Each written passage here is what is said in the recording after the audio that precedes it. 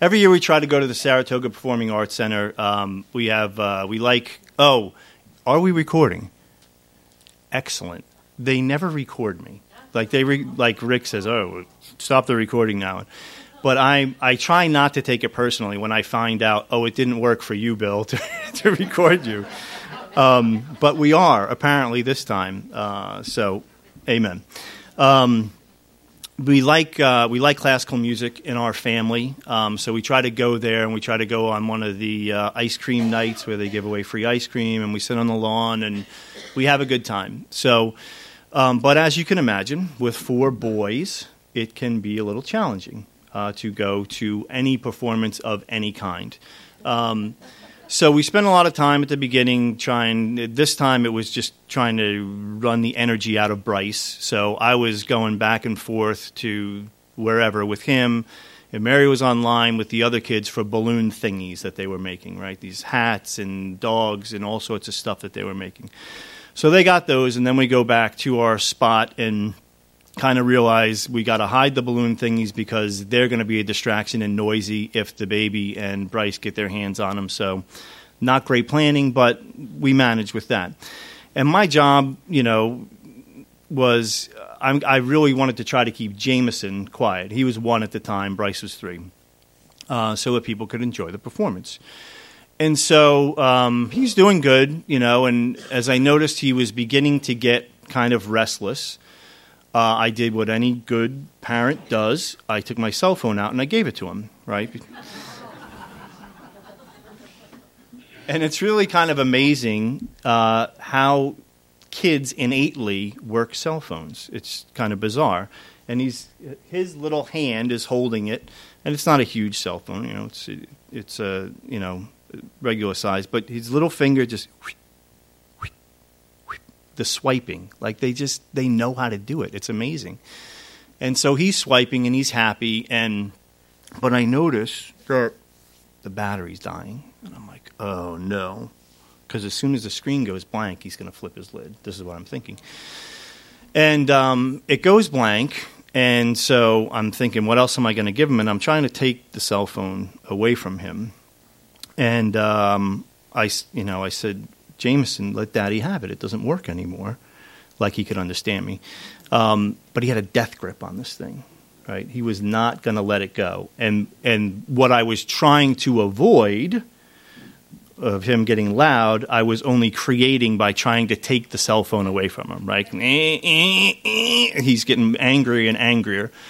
But I was like, it doesn't work. And it made me think about how often we are like 1-year-olds with cell phones that don't work. We hold on to stuff that doesn't work. We hold on to things in our lives that we're used to, we're comfortable with, that are patterns, but they don't work. And we hold on to them for dear life, and we won't be separated from them. And God says to us, Ray, that doesn't work anymore. Let go of it. Bill, that doesn't work anymore. Let go of it. And so that's kind of what I want to talk about today. 1 Samuel 15, I'm going to go through a couple of examples, one from the Old Testament and one from the New Testament. And we're going to read verses 10 through 31 in 1 Samuel 15. And I'm going to take another drink of water before I do.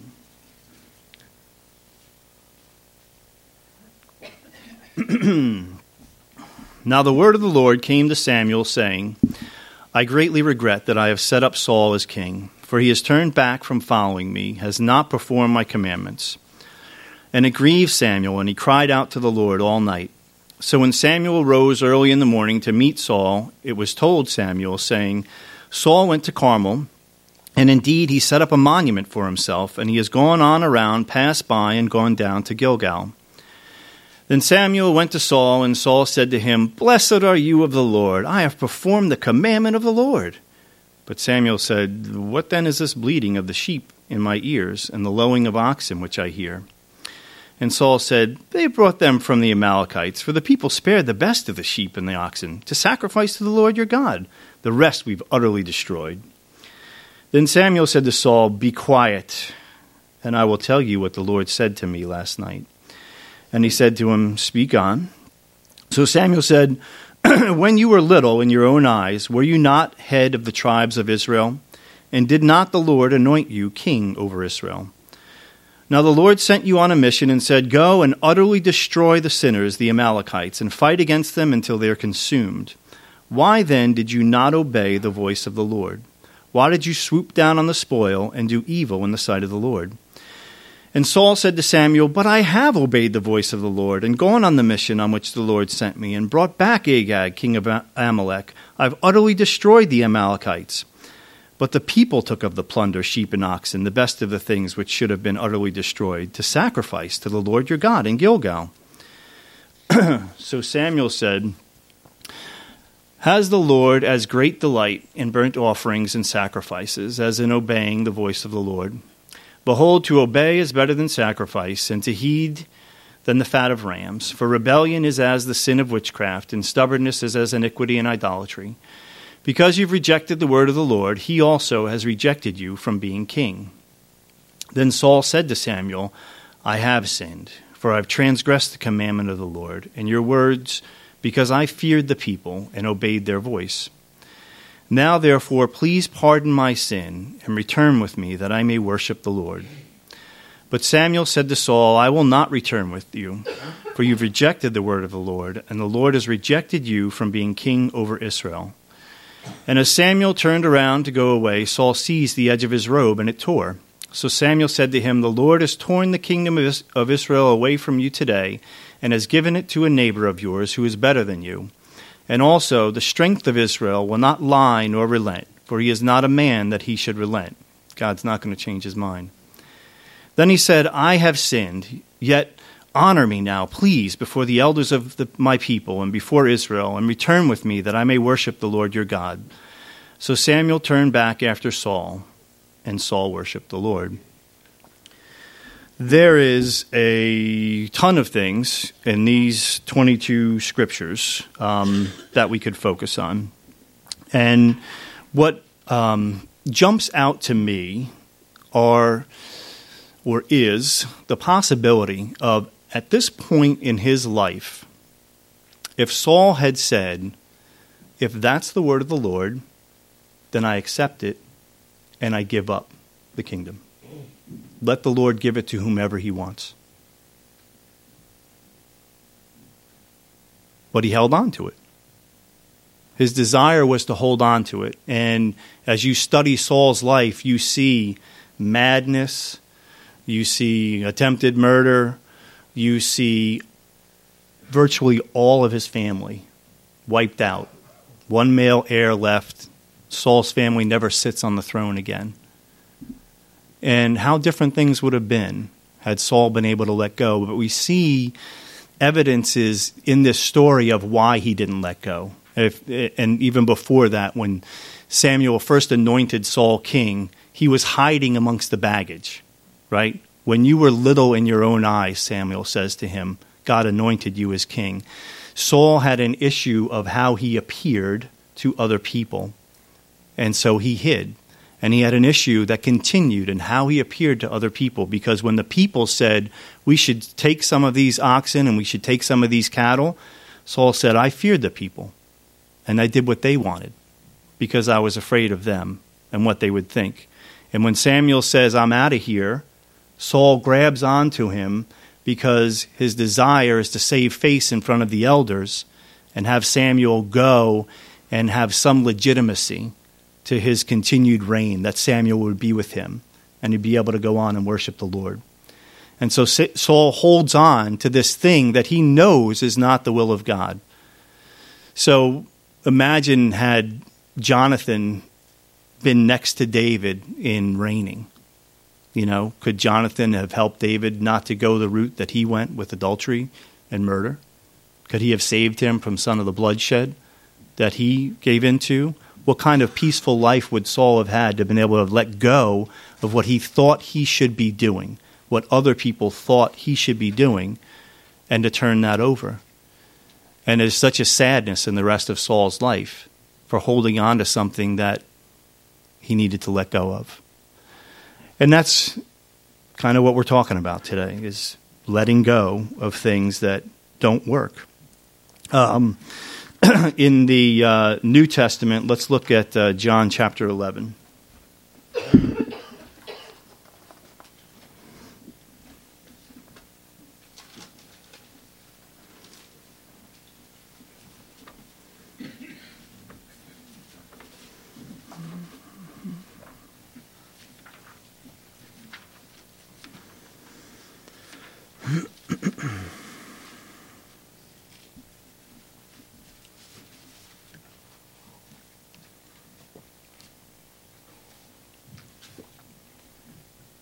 So the chapter of John is mainly focused on the death of Lazarus and Jesus raising Lazarus from the dead. The scripture, the portion that I want to read is in verse 45 to verse 48. Then many of the Jews who had come to Mary, they'd come to grieve with her at Lazarus' death, and they were there and they saw Lazarus raised from the dead. Many of the Jews who had come to Mary and had seen the things that Jesus did believed in him. They put their faith in Jesus. Some of them went away to the Pharisees and told them the things that Jesus did. Now, I don't know whether they went and said, he shouldn't be doing this, or whether they went and they were amazed and shared this with the Pharisees. It doesn't give us any detail on that, whether they were sharing it with them out of envy or ill will, but they went and they shared these things. Verse 47 says, Then the chief priests and the Pharisees gathered a council and said, What shall we do? For this man works many signs. If we let him alone like this, everyone will believe in him, and the Romans will come and take away both our place and nation. And so the Pharisees here were trying to hold on to some stuff, right? If everyone believed in Jesus, then they may not follow the Pharisees and their traditions and their ideas of how you should worship God were taught. Their following was at stake here. But they mentioned specifically their place and their nation. Their place, the temple. That the Romans would come and take the temple away, and they would take the whole nation away. It would be destroyed if everybody goes and believes in Jesus. And so they're trying to hold on to this system, right, and trying to make it work. They're always trying to balance. We got to please the Romans. We're trying to please God. We know all the rules that we're supposed to follow. We don't want the people to get too out of control. We want to maintain our position and authority that we have, and they're always trying to balance and make it work, trying to make it work. And it's striking that if they went back and read their own scriptures, every instance of God providing the land to them was God providing the land to them. It wasn't their work that secured the land. Now, they did go in and fight, but the Lord went and fought for them. There's a scripture that says the Lord sent ahead of them I think it says the bee and the wasp to drive the other nations out before them. So God's plan was, I'm going to soften things up by sending, insects that are going to so aggravate these people that they're going to leave their cities before I send my people in. I am going to take care of this. When they came back from Babylon, they didn't fight for that land. They built a city. They guarded it. But God is the one that made that possible with his people going before the kings there and saying, this is the situation. Can you send people back? God always took care of that. But they were trying to protect their place, their temple, and their nation, and missing the fact that God was the one that had done that. And what happens when we hold on to things that don't work, when we try to maintain our position, is we miss the miraculous. We miss the things that God is doing. In any case, we miss things. What do they miss here? Someone just got raised from the dead. I mean, don't you think they would go and focus on that? What? He raised a guy from the dead? Let's go figure out what's going on. That's amazing. And you have example after example in the New Testament where they stood on the sides of miracles that were being done and shook their heads and derided it. And all they could think about was, how do we maintain our position? God has miraculous things that he's doing in all of our lives. And we get blinded because we're trying to manufacture and control and keep things going a certain way, the way that we want them to go or believe they should go or think we have to do. And we miss the miraculous. There's one of the only times that that it says that Jesus was angry. He was in the synagogue on the Sabbath, and a man comes with a withered hand, right? And Jesus has him stand up in front of everybody. And all the Pharisees are kind of questioning, is he going to heal on the Sabbath? Let's see. Let's see what he does. And Jesus has a man stand up, and he looks at them, and he says, is it lawful to do good on the Sabbath? And they go, and they don't say anything. They won't answer. And it says Jesus was angry because they were keeping people from seeing the greatness of God and what he had for their lives. And they wouldn't accept it themselves. They couldn't let go and say, wow, God is amazing. He heals. He does things that nobody has ever seen. This man must be from God to do the things that he's doing. And they say multiple times, no one has performed the signs and wonders that this man has done. But they could not let go of the thing that they were holding on to. And so they missed miracle after miracle, lepers being healed, withered hands reformed, the blind, when the blind man goes into them, they question him. They bring his parents in. They question them. Not, wow, what can I learn from this person? How can I understand how to have my life different? What is it that God is trying to do through this? And so we miss things because we're trying to hold on to our place.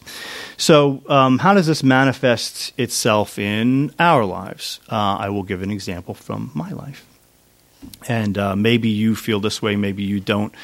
But I'm sure you got something you're holding on to that doesn't work. So we'll just apply it across the board. I have kind of this idealized version of myself, right? Oh, I can see that there are some that agree. Excellent. I have something I can work with now.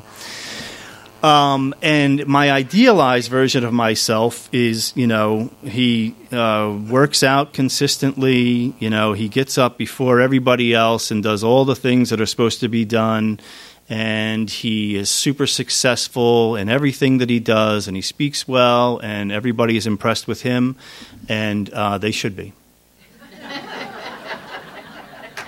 Thank you. Ray knows me as my idealized self. So I don't know how long ago it was, but I was sitting in these chairs, or maybe I was sitting in the dirty blue chairs we had before these nice chairs. And I was just upset about not being who I wanted to be. And the scripture was, what good is it for a man to gain the whole world and yet lose or forfeit his very soul? What will a man give in exchange for his soul? And it hit me right between the eyes, and it hit me right in my heart that as good as it would be for my family and as impressive as it would be for me to be this idealized thing, that was not what God has for me. He may want to develop some of those characteristics, but that's not his plan for me. His plan for me is that his son would increase in me and that I would decrease, not increase, not me get better, not me be more full of myself. And one of the ways I can tell that this me becoming the great me is wrong is because when I fail at it, which I almost always do, very few times, like you get that like one moment where you're like, yes, I'm it, and then you think about something else that you didn't do and you've lost it again. So when I fail at it, what do I feel? Condemned. So we know from Romans 8, verse 1, there is no condemnation for those of us in Christ. So that can't be right. And when I do achieve it for one shining second every 10 years or so, I get arrogant. And there's no place for that either, is there? There's no place for either one. In our pursuit of our idealized best selves, I am not saying we should not be growing. I am saying if it's all about us and achievement, whether it be in our work, whether it be in our family, whether it be with our spouses, wherever it is, and there's a lot of good things to achieve in, if it is not about growing in Christ, it's the wrong thing. And that's it. Every other growth has to be done through that filter in order for it to be our souls to be saved, and not us trying to make something on our own. And the thing that happens, and I mentioned this already with Saul, when we hold on to things that don't work, we generally cause the outcome that we're trying to avoid. It just leads to it, right? So I'll just give an example of something that doesn't work, and I'm waiting for the chuckles, right? Trying to change our spouses. On cue. You guys are wonderful. It doesn't work. It really, really doesn't work. And you hate when somebody's doing it to you, and they hate when you're doing it to them, when you're trying to get them to be somebody different. It doesn't work, and it causes the same behaviors or worse behaviors that you were trying to get them to stop, right? The agitation increases, the sense of separation, the loss of intimacy, togetherness just grows. Because as far as you know, you're not loved for who you are. You're loved for who they want you to be. And nobody wants that. Nobody enjoys that.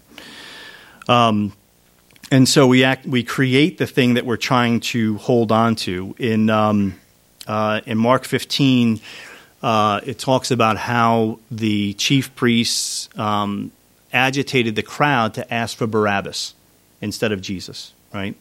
Pilate says, "Who do you want me to release to you?" Because they knew it was out of envy that they handed Jesus over. And the crowd says, "Barabbas, Barabbas. What should I do with Christ? Crucify him, crucify him." And if you read the text, what was Barabbas arrested for? Murder and insurrection. What got Jerusalem leveled? Insurrection. Over and over and over, the Jews would rebel. And so they're trying to hold on to their place and their nation, and they ask for an insurrectionist to be let go. We do things that don't make sense when we continue taking actions that don't work. It just doesn't make sense. And we sabotage ourselves, and we hurt other people, and we hurt ourselves. Don't trade your inheritance in Christ for becoming your idealized self, or miss out on the truth in the pursuit of that idealized self. I don't think any of us have well, let me retract that. When we are thinking correctly, we invite the persecutions that Jesus had in his life. Most of the time, I'm not thinking correctly, and I do not. His word clearly says, "All men will hate you because of my name." And oh boy, do I love to hold on to being liked. Not stir up, to not to worry about what people are thinking about me. And so these things, we got to let go. And I'm convicted so much about that. And I pray that to become hated by all nations, to become hated by all men. Not because, and I love the way that Rick talks about this, not because I'm a jerk, right? So those of you that are jerks, and my son Miles can't stand if I hint that he's being a jerk. I can't even say, "You're being a jerk." He gets so bent out of shape. So I try to say, "You're acting like a jerk." And he doesn't like that either. So we've come up with, he gets really steamed. And so that doesn't work, so I don't do that. And and come up with other ways to kind of show him. And I've talked through it with him, like, all right, Miles, so if I said this, would that help you recognize sooner kind of that you're going down this path that really makes things difficult for all of us? Yeah, I think that might work, Dad. All right. So, and that worked yesterday. So praise the Lord. I'm sure it'll backfire on me sometime. But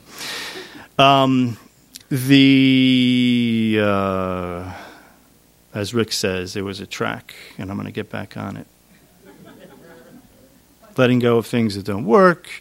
All right, so let's talk about something that does work, okay? And I hate to say, I'm going to give you something that works. Just these 3 points, and your life will be phantasmagorical, and the Lord will bless you in everything that you do. I'm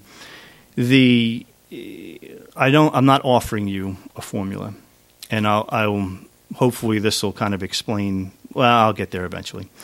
So in October, I was on a trip. I was down in Washington D.C. and the last meeting ended at like 2:00, and I couldn't get another direct flight from there until like 8:30 or something. It was late, and so I was just walking on the mall. And the mall is really long. If any of you ever walked that, it's just like forever from the Capitol building. And I made it to the Lincoln Monument, and it was October. It was one of those really nice days in October, so it was pretty warm out. And I had some stuff, some sin that was bothering me that I just didn't feel like I was doing a good job addressing and repenting of and getting out of my life. And I serve kind of on the leadership team here with Rick and some other guys. And I wanted to talk to some of those guys because I wanted them to know what was going on in my life as well, so that they could speak into my life, so it was out there in the open. It's not stuff that I was hiding, other people knew about, but I just felt the responsibility to talk to these guys about it as well. And so I was on the phone with Skip Joss, who's teaching right now. And I was going to try and imitate Skip's voice, but I don't think I can get it because it's very distinct. And he says, how is your Bible study? And, so I'm on my cell phone, and I went, he's going to give me the simple read your Bible answer, and, and that's how I felt, right? And he didn't know what was in my heart or that I was rolling my eyes, but I did. But I knew he was right? I knew that I need the Word in my life. I need the Word in my life consistently. It's not like I never read the Bible, but there wasn't just that consistency in having God speak into my life through His Word. And I think you'll all agree with me that 30 to 40 minutes here a week is really not enough for God to speak into our lives. We really do need to be in His Word. But I took what he said to heart, and I did start trying to do something consistently. And one of the days I was reading in Mark chapter 9, and you don't have to turn there. You can if you want. I'm never going to discourage you from going somewhere in the Bible. But in Mark chapter 9, and this same phraseology is in several of the other Gospels. He's talking about salt. And in verse 50, he said, "Salt is good, but if salt loses its flavor, how will you season it? Have salt in yourselves and have peace with one another." And in other Gospels, it says, if salt loses its saltiness, it's good for nothing but to be thrown out and trampled by men. And this kind of works together with this, me wanting to be well spoken of and liked and all that. It convicted me about my witness for Christ, about how little I would talk to people about Jesus. And it's easy for me to talk about God and to say to people, yeah, I've been blessed in a lot of ways, because that's kind of amorphous, like God, that could be anything. That could be, you can follow whatever you want. You can talk about God and most people will be fine with that. But Jesus is very specific. And Jesus has some very specific direction for our lives. And so I was just very convicted, and I have been... either since I was 5 or since I was 13 or since I was 21, I've been a Christian. All right. God knows what it is. I'm not worried about it. And this has always been a struggle for me. And in that moment, and thank God for Skip saying, go back and read your Bible, because we go and read the Bible and we get convicted. I thought, I've lost my saltiness. I'm good for nothing but to be thrown out and trampled among men. Thank you for agreeing that that's not the case, Ruth. But that's how I felt, right? And it says if salt loses its saltiness, how will it be made salty again?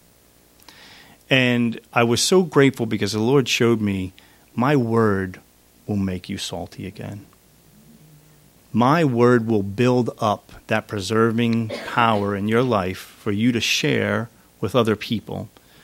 So wherever you are in your saltiness, if you want to be a preserver, get back in His word. Allow it to work in your life. Allow it to speak into your life. It says, and what makes this the most powerful of anything is this is not a what for us to do. This is a who for us. Because John, the first few verses of his gospel, in the beginning was the Word, and the Word was with God, and the Word was God. He was with God in the beginning. Your Bible study, you are interfacing with Jesus. And you think back to that song, you think about what you felt in singing about Jesus, worthy is the Lamb that was slain for us, Son of God and man, high and lifted up. You're part of your opportunity. And of course, prayer, fellowship with one another, all those things. But this ability to increase the saltiness when we've lost it, part of that comes from being in the Word and hearing from Him. I love the scripture. In Matthew 11, he says, come to me, all you who are weary, and I will give you rest. Take my yoke upon you. And there's two different ways it's said, depending on the version of the Bible that you're reading. It says, take my yoke upon me and learn from me. Or it says, take my yoke upon me and learn of me. And I love of. I mean, from is cool too, right? That the Son of God would sit and teach me. But of just seems so personal and seems such a transition of who He is to who we are, and less of us and more of Him. And you'll find rest for your souls. For my yoke is easy and my burden is light. So these things that we're trying to do that don't work, God's got things for us that work.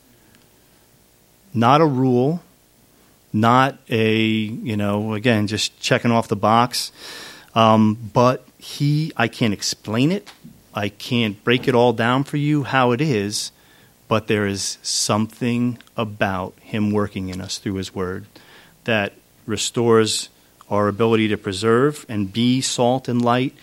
He's the light of the world. So if we're learning of Him, we are becoming more the light of the world.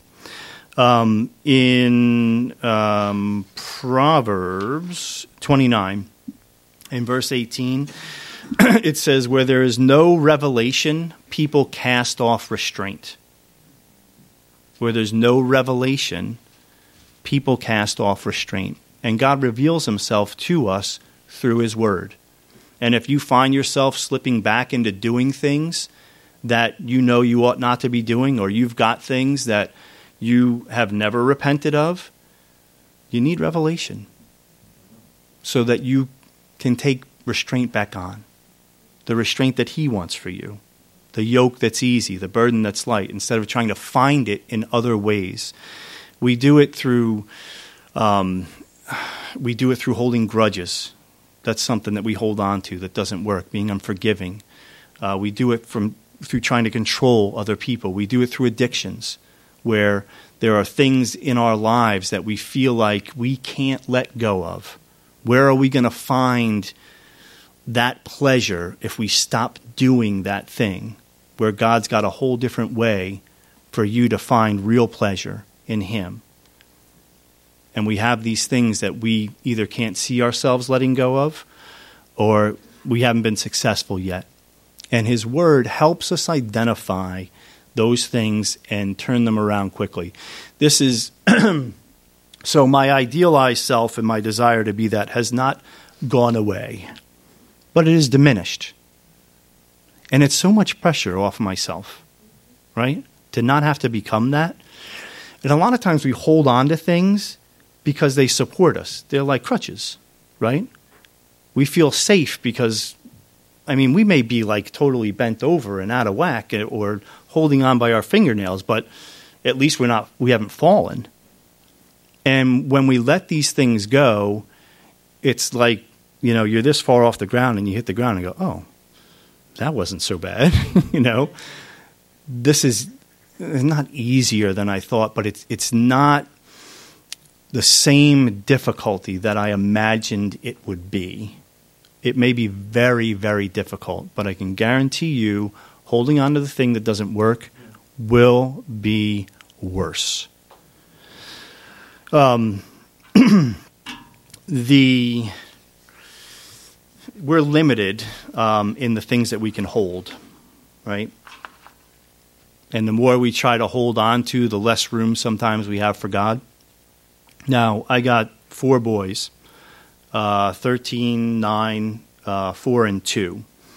And I can't hold all 4 of them at once. There was a time I could hold all 4 of them, right? Now, every morning when Bryce and Jameson get up, if I'm still there, they get up around 7:30, 8 o'clock. Sometimes I'm gone already. But Bryce loves for me to carry him downstairs, right? And I can hear him down the hall if Mary goes in there. He's, "Where's my dad?" he says. And I'm like, yeah, that's awesome. And, I'll come down. And what I learned is, when you're holding the baby, you really need to devote an arm to the baby, right? Because they squirm and you just don't know what they're going to do. They may sit still. They may go like this and fall right out. It's just, you really have to devote a whole arm to the baby. Other kids, they're more likely to sit kind of how you want them sometimes. And so I picked Jameson up first because it's a lot easier to stoop down and pick Bryce up. Bryce is huge for a 4-year-old. Any of you that have had him in Sunday school that have had to pick him up, thank you very much. He's just really, really heavy and solid. And so what I learned is I picked Jameson up first, and then I have Bryce stand in his bed because it's a lot easier to get down just that far. Because if I pick Bryce up and I got to squat all the way down and then pick up the baby and stand up with both of them, that's a lot harder because I got more weight to begin with Bryce. So I have Bryce stand in his bed. I have Jameson. I scoop Bryce up. Jameson has to turn the light off. If anybody else turns the light off, it's a big kerfuffle. And so Jameson, turn the light off. And then because I did it once, now we have to do it all the time. I have to go down the stairs fast. And so my hips and my ankles are killing me because it's, down the stairs. But they love it. And they smile. So I can hold on to the 2 of them okay. Now, I was holding Bryce, and I think I made it through like the first song, right? Because he's so heavy. And then he wanted to go into the nursery, so I put him in there. And I can hold Miles. I can hold Miles and Bryce or Jameson, but it's hard, and I can't do it for very long. Miles still likes to get picked up every morning. Not every morning, but he wants to get carried down from his bed. He's 9 years old, but that's all right. It'll stop. And fortunately, he is like in the 50th percentile instead of the 110th percentile, for height and weight. So I can manage that, and I can hold him and one of the other ones for a little while. Mitchell, I can if I lock my hands and have him, I can hold him up for a time, but not very long. If I wanted to hold all 4 of them, I could do it, but I think I'd have to put Mitchell on my shoulders. I would have Miles on this side. I'd have Bryce on this side, and I'd probably hold Jameson by the back of his shirt like a suitcase. And then I'd be able to maneuver for a little while, get him far enough away. If you've never carried a kid like that, it's actually kind of fun, because their shirt supports them. You don't do it with something that has snaps because you're liable to lose them. But it's really kind of fun to carry him that way. What I'm so grateful for with God is that we do not have to let go of everything to be held by him. His palm is very spacious, and he doesn't hold us like this, right? He doesn't hold the way that we hold. There's plenty of room for us to walk around and maneuver in his palm. His palm holds the nations. Can certainly give us plenty of room before we'd fall off the edge. And he doesn't squeeze us. And he doesn't stop holding us because we're holding on to stuff that doesn't work. He doesn't say, unless you hold on to me, I'm not holding on to you. He lets us work through it. He lets us work through letting go of the things that we know we ought to let go of. If you've, there's a big difference between holding a child that wants to be held and holding a child that doesn't want to be held. There's some arching that goes on, and some kicking, maybe some volume, probably. If their head's going fast enough and it's cold season, there's spit and snot. And it's not very pleasant. And there's a chance they can hurt you, and there's a chance that they'll hurt themselves by their flailing around. And when you hold a child that wants to be held, they almost melt into you. They become almost a part of you. And that's how God wants to hold us. And we flail. And we say, no. We whack our heads around and we do, all the gyrations.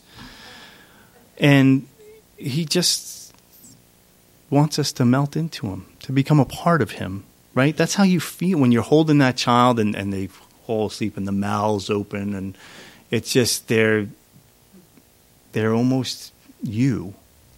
And he wants us to be him more and more and to be held in that way. We gyrate and we kick and we scream because we want to keep doing things the way that we're doing them. We want to hold on to stuff that doesn't work. And God wants us to be able to let go of that. And that's what I want to encourage you to do this morning. Let's pray. Our great God and